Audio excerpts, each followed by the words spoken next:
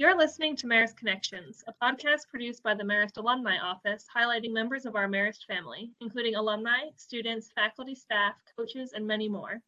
Hi, everyone. I'm Amanda Benton, Assistant Director of Alumni Relations at Marist and a graduate from the class of 2011. For the third season of Marist Connections, we're bringing you stories of alumni who are making an impact. Today, I'd like to welcome Marist alumni Kyle Mikish and Cameron Shu. In 2016, Kyle and Cameron set out on a 61-day, 3,400-mile bike ride from Plymouth, Massachusetts to Ventura, California, to raise money for ALS, also known as Lou Gehrig's disease. They dedicated their journey to the memory of Michael Hamill, a longtime friend of both, who passed away after a long battle with the illness. Their trip raised over $3,000 towards ALS research. Kyle graduated from Marist in 2016 with a bachelor's in business administration and was a member of the crew team. He currently works as a category leadership associate for Damon in Austin, Texas. Cameron graduated in 2015 with a bachelor's in English language and writing and was a member of both MICTA and the crew team. He is currently a retina mobility testing associate for Aura Clinical in Boston, Massachusetts. Hi, guys. Hi, how you doing? Thanks for having us. Of course. Thank you guys for being here today. So before we jump straight into your amazing cross-country journey from a few years ago, can you give us an update on the pandemic in Boston and Austin? Are you guys both still working from home? Yeah, I am working from home. I was very lucky to just have my company moved entirely to work from home till mid-2021. So I've been doing well. I honestly like working from home a lot. It's nice to work in sweatpants every day and get up for as many coffee breaks as you want. So a lot of my job has to do with travel though, and we're seeing a lot more of that start to plan. I'm going to Sweden in a few days for about a week. And I've got a couple more trips planned, which it's fun, but it's still work. So. Yeah, and I have been working from home as well. I have a cat and a dog that I got the dog during the pandemic and the cat before it, but it's been a lot of fun spending so much time with them. But I will say with working with from home, there's a lot of things you need to worry about managing your time. And I think for me, I would like to get back into the office.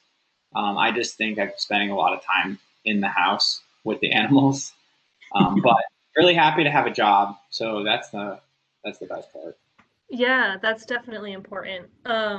So back in 2016, you decided to bike across the country to raise money and awareness for ALS. How did you originally come up with this idea? Yeah, so Mike Hamill, like you had mentioned before, was a great friend, best friend of my dad. And he was diagnosed with ALS and quickly deteriorated. And I got to see that whole process. And he was a good friend of mine, so I just saw how terrible the disease was. And it was coming to my college career was coming to an end. And Cameron, who was a year ahead of me, joined me for my graduation party, where we had a bunch of the alumni, a bunch of my friends come and have one big last hurrah. And I wanted to do something cool before I got a job and was locked down and, had a cat and a dog. So I came up with this bike across the country idea. And then I also wanted to do it for good cause and whatnot. ALS was the best cause that I could think of. So Cameron and I convinced him to do it with me over. I remember the exact moment. We had a few beers and I think we came back from Mahoney's and we were hanging out by the fire and I convinced you to do it under the influence, but you looked me in the eye and you said you would do it. Yeah, I distinctly remember the exact moment because you had been talking about this all night and you were like, come on, someone do it with me. You want to do it? Cameron, come on, you hate your job. You want to do it with me right now. And I remember you just got me at the right moment and I looked you in the eye. I shook your hand. I said, yes, I will do this with you under two conditions. You remember the conditions? Oh, yeah. You had two Cameron's all about conditions. Uh-huh. He's a man of principle, and his two conditions were we need to start in Plymouth Rock, Massachusetts, where the Pilgrims landed, because it's going to be a pilgrimage, and Yep. we need to go to the Grand Canyon. Those were your two conditions. Gave us a midway goal though. Yeah. And listen, we did both of those things. Yeah, but we spent the whole summer kind of just. We agreed we would do it at the end of the summer, and so when we agreed to when we shook hands, that was in May, and we left I think July 17th. Mm-hmm. But so we muddled around for a month, kind of like trying to get our things together, not really sure if we were going to do it. And the day that we did do it, it was just like we were just laughing because we're like, how did we get in this position? The first thing we did was bike 10 miles the wrong way too, because we didn't know how to read our map yet. We worked out the kinks over time, but it definitely was a little rocky of a start. So you knew you wanted to start in Plymouth. How else did you pick your route? What planning went into it in the 2 months that you had in between? We had maps, right, Cameron? Yeah, I looked. There's actually this great. It's a little like community called Adventure Cycling. And they have a magazine, a website, email chain, all that stuff, and they make these maps. There's something called the Transamerica Trail, which like serious cyclists, not us, but like serious like long distance cyclists will take this trail from coast to coast. Like there's like a race, and people like will do it in like 20 days. So there's a set trail, and there are like signs that we would see all throughout the country. So we tried to kind of stick to this trail. But yeah, we didn't stick to it for, I think, half of it, because a lot of the trails were like, dirt roads or like real roundabout ways. We ended up on a lot of state highways and highways just to kind of cut our time down. Yeah, we ended up using Google Maps. Google Maps was pretty good to us throughout, but I think the origin of our route came from Transamerica, which we of course had to adjust in order to get us to the Grand Canyon. Sure. Yeah. So what other preparation did you have? So how did you decide what to bring with you? Did you have to train, or did you just set out and hope for the best? So I would say I did a couple. I didn't train very much. I might have done like 3 days of long biking for that were like 50 miles. But I was just coming off of college, so I was still in good condition from rowing. Cameron had a whole year.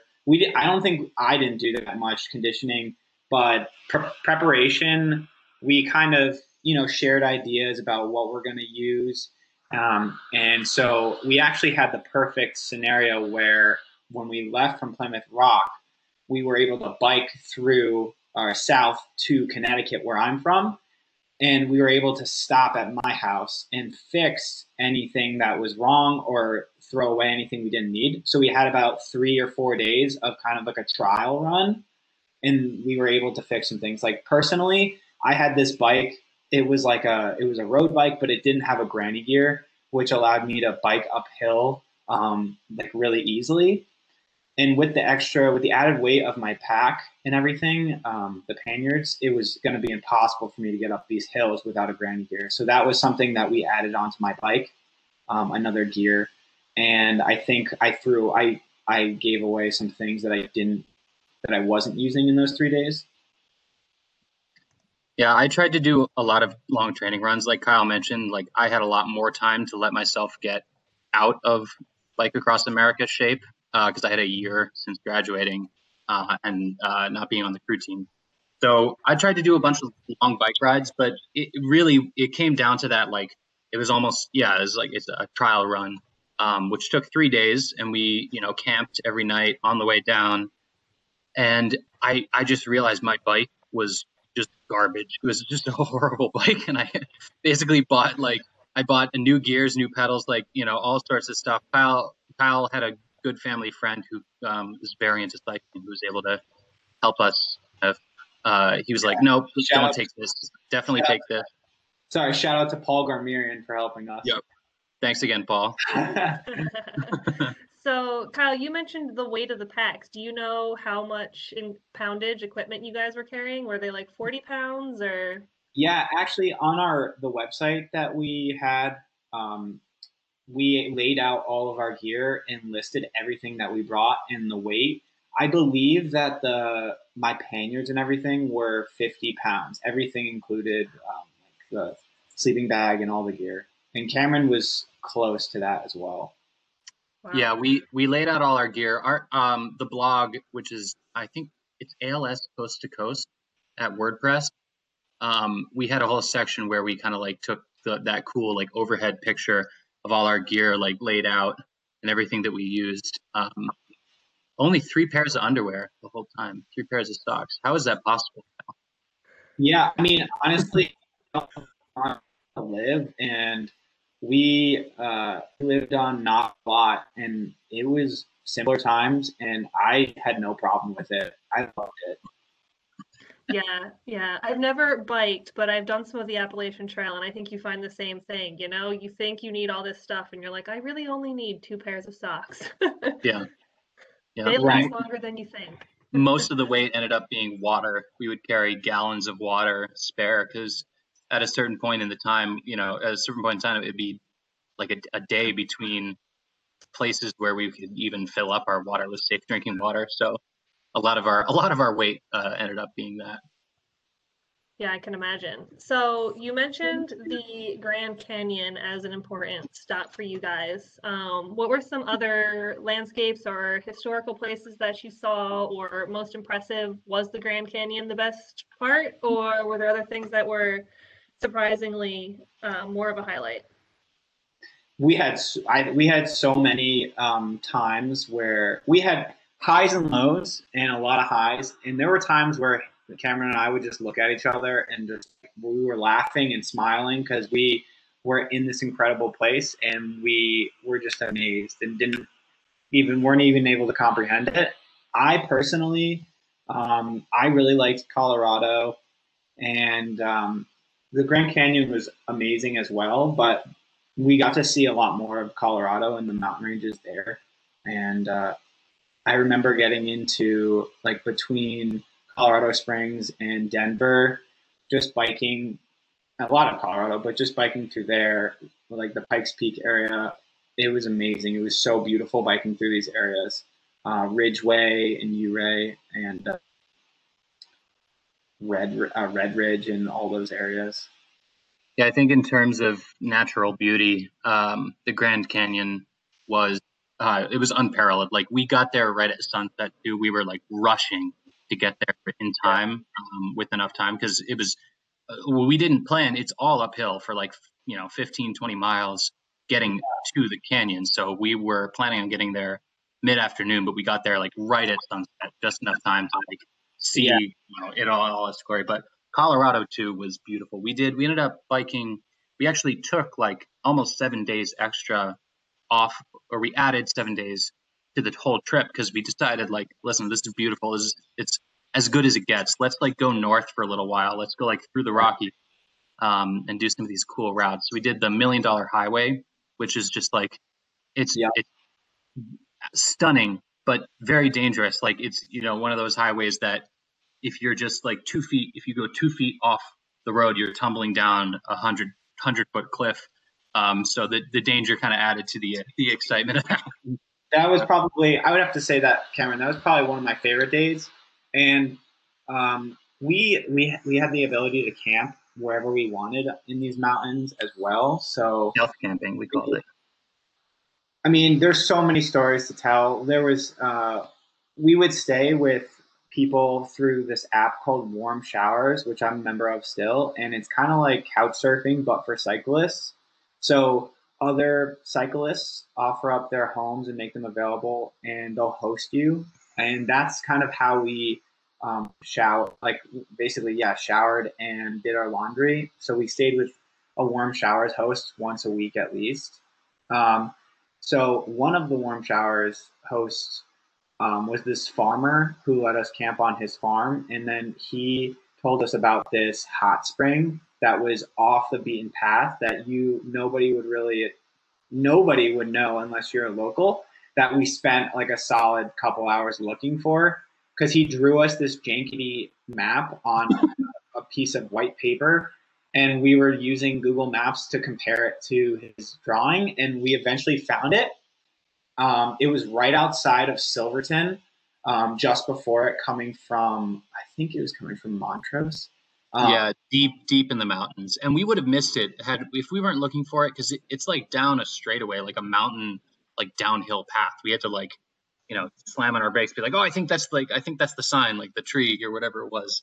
Yeah, but like just to go off of also like all the hosts, we stayed with so many amazing people, and we did have some bad times, but for the most part, everyone we met was a nice, good person. So we had a really positive experience in all the states that we visited. But yeah. Everywhere throughout the country, people just, we would contact them ahead of time, a day or two in advance through this app. We thought that we would be in their area and wait for a response. And people, left and right were just welcoming us into their homes, which, you're told not to talk to strangers when you're a kid, and you kind of have a guard up about you when doing things like that. But we had no bad experiences with with going into people's houses, with people welcoming us. And for the most part, people just fed us and gave us beds throughout the whole trip, and opened their arms for us. It was really fantastic. It was something special.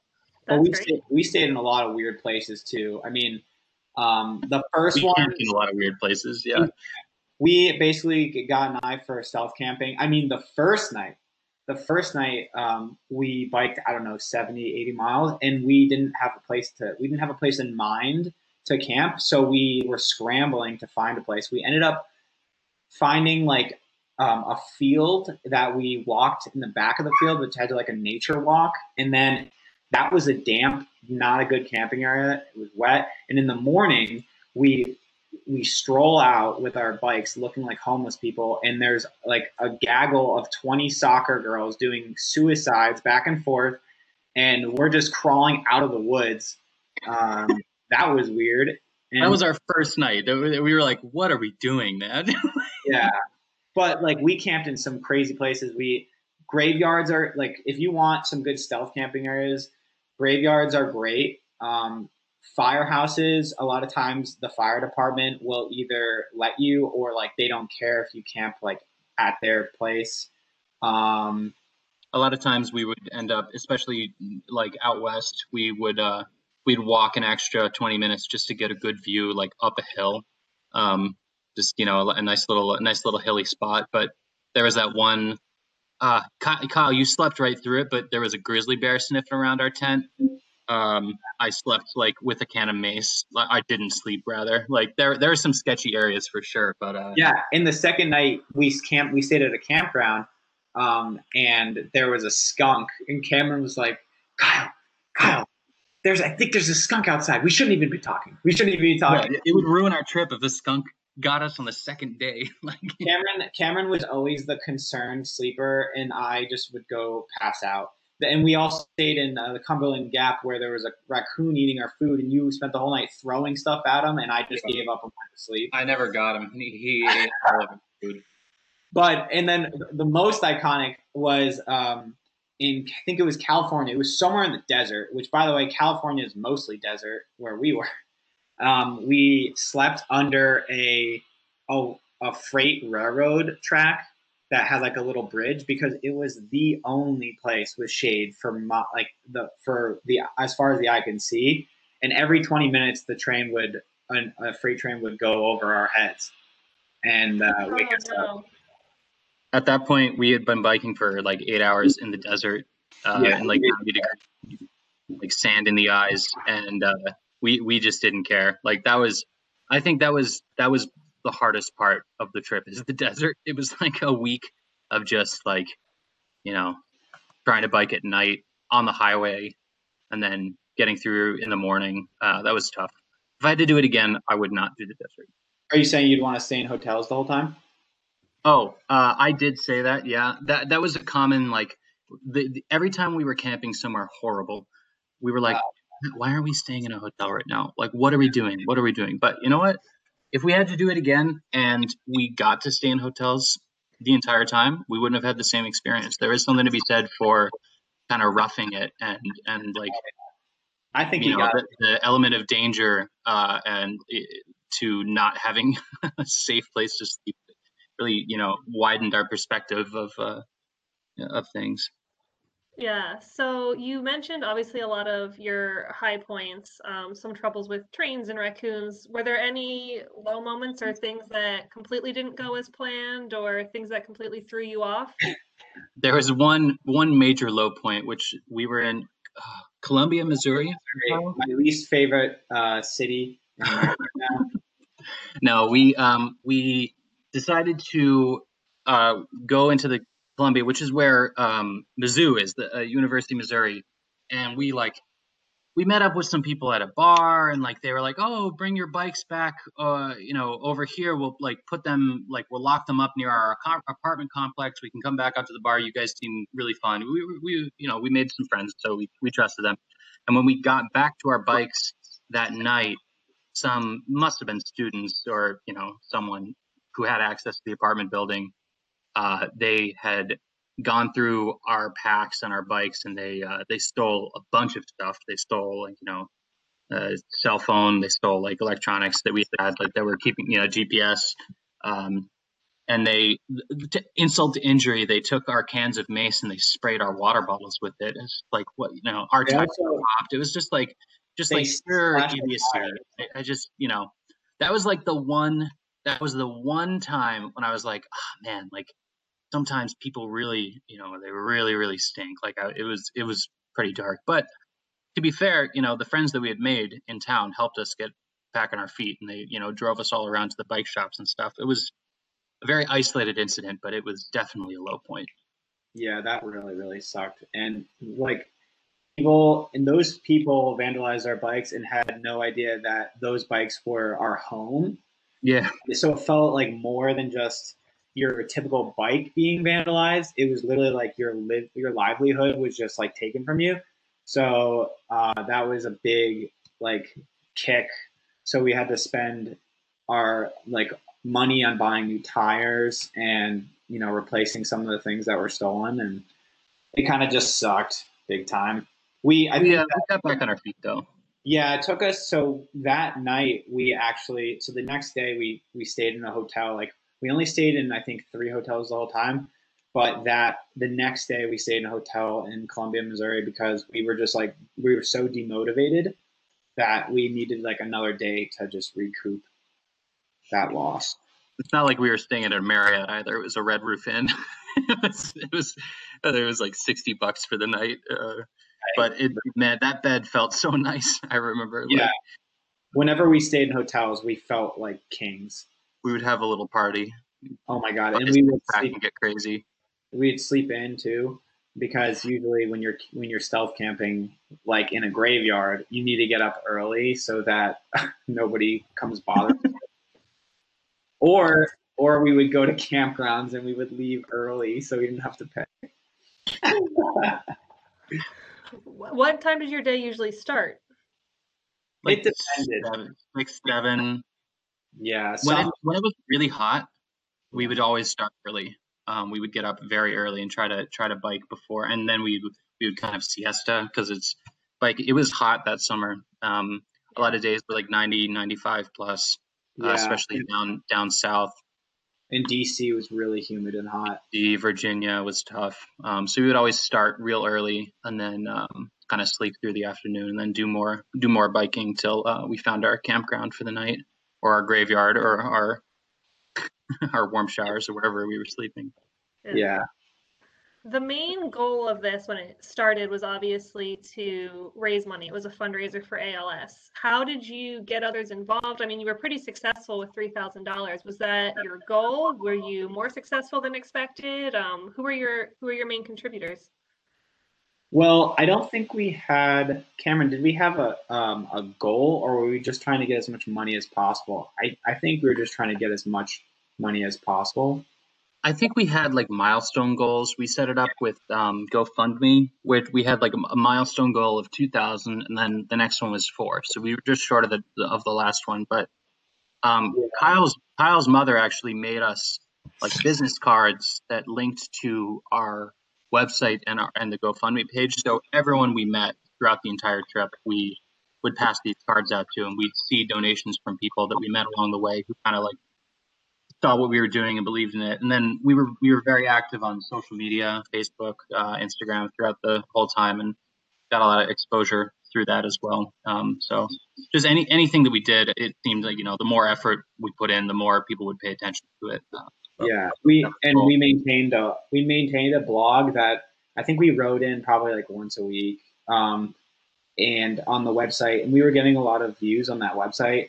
Even people like reviewing our website from Europe and things like that. So I picked up a little traction online, but I think I would say the majority of the donations were from family and friends. That had to be a lot. I know I had some uncles that gave like a couple $100, which was significant. Yeah.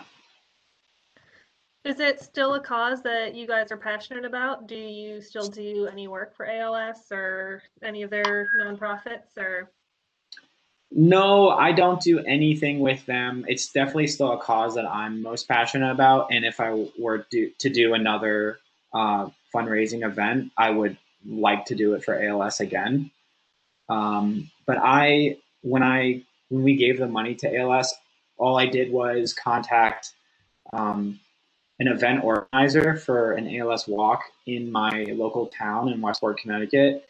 And told them that I had this money that I wanted to donate to ALS. And they were more than happy to accept and give me a little introduction at the walk. What advice would you give other alumni or students who want to make an impact, either with a one-time big trek like yours or just in general? If they have any ideas of things that they want to do, I would suggest that whatever the idea is, pursue it and put your best foot forward, because there's going to be a lot of people that say you can't do it or just are not going to support you. And it's not, I don't think a lot of times it comes out of spite, but I think a lot of people just they think you're joking, or they're just not supportive of your idea because they're joking. Like they're like, oh, you can't do that, ha ha ha. But that really does have an effect on you as a person who wants to make that change or do that thing. So I would just say, screw those people, even if they're your friends. Like try to do it. And especially for Cameron and I, we had the unique opportunity to do this because we weren't established in our careers, and we had the freedom to do it at the time. Because that's one of the things now that's hardest, is trying to carve out time while working to do things like this. That is a big piece of advice I would give as well, is especially if you're a college student, and right now the job market is abysmal. I mean, my youngest brother is just graduated from Marist as well. He's still looking. A lot of people I know would be still looking, and I can't imagine it getting any easier anytime soon.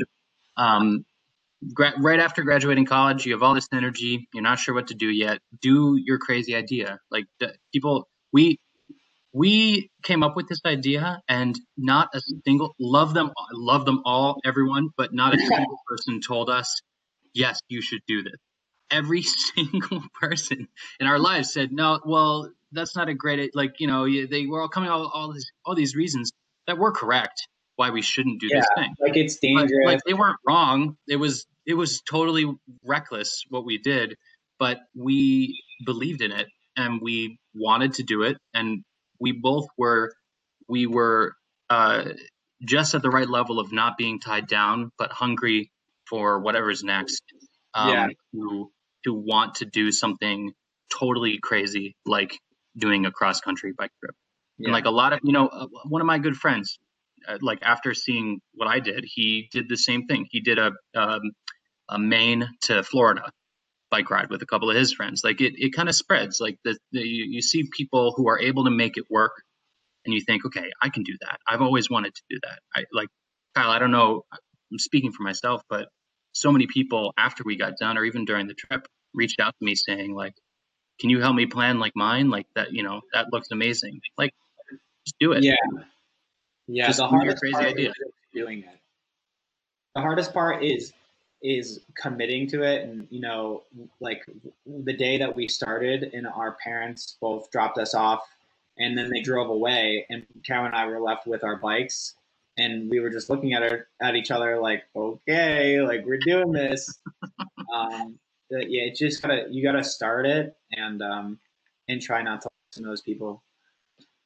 I mean, But even during the trip too, our friends were sending us like Google Maps drives. It was like, hey guys, you've been on the road for 2 weeks, but it would only take us 14 hours to drive to where you are. Are you sure you don't want to come back home? It's like, no, we're doing this. Like, stop.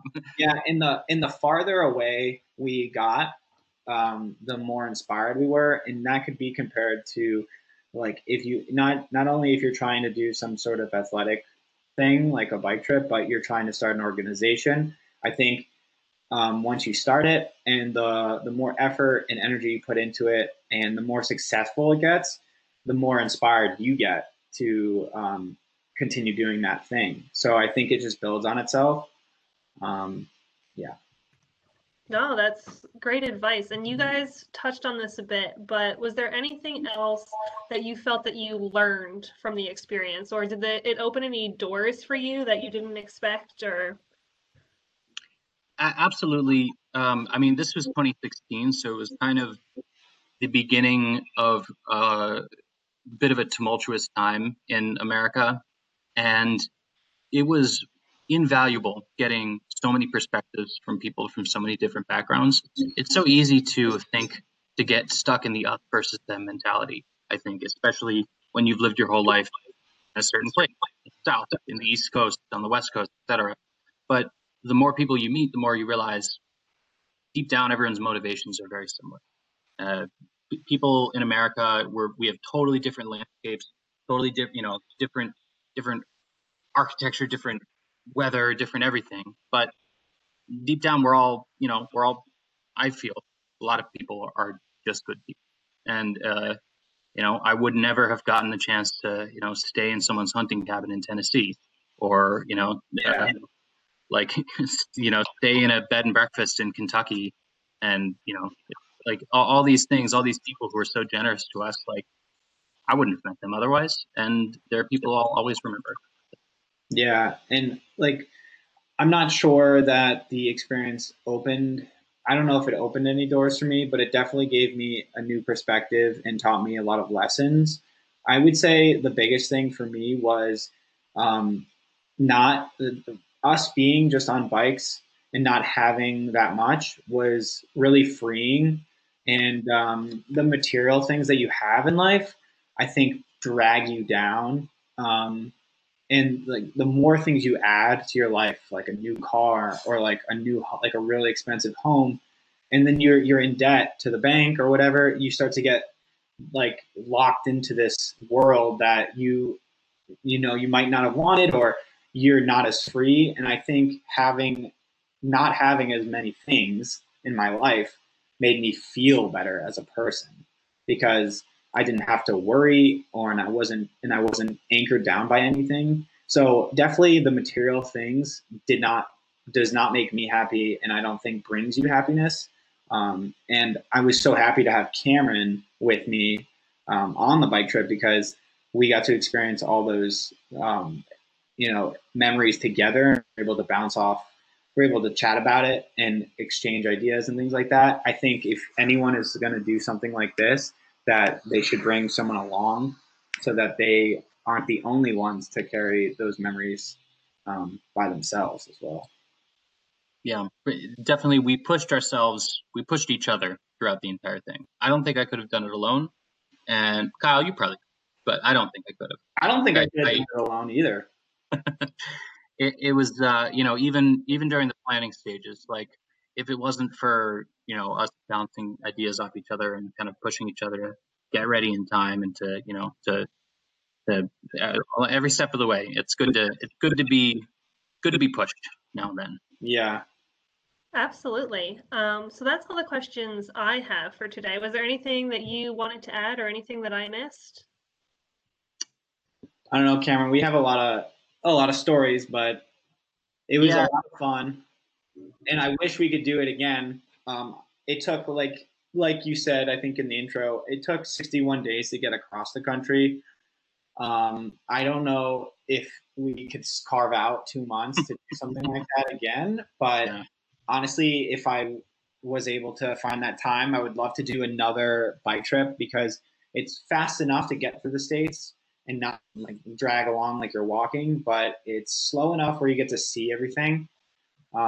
So hopefully Cameron and I can do another one of these again. Yeah, we're in the early stages of planning our next one. We just can't decide on where. I want to do Europe. Kyle wants to do Asia. We'll find a middle ground. All right. That's awesome. So Cameron, Kyle, thank you once again for taking time out of your schedule to join us. For those listening, we hope you'll join us again next week as we continue our series of alumni making an impact. Please don't forget to subscribe to this podcast so you can keep in touch and know every time we post a new episode of Marist Connections. We will continue to bring you conversations with alumni as well as students, faculty, staff, coaches, and others essential to the Marist community. If you have suggestions for future podcast themes or guests, please email them to maristalumni@marist.edu.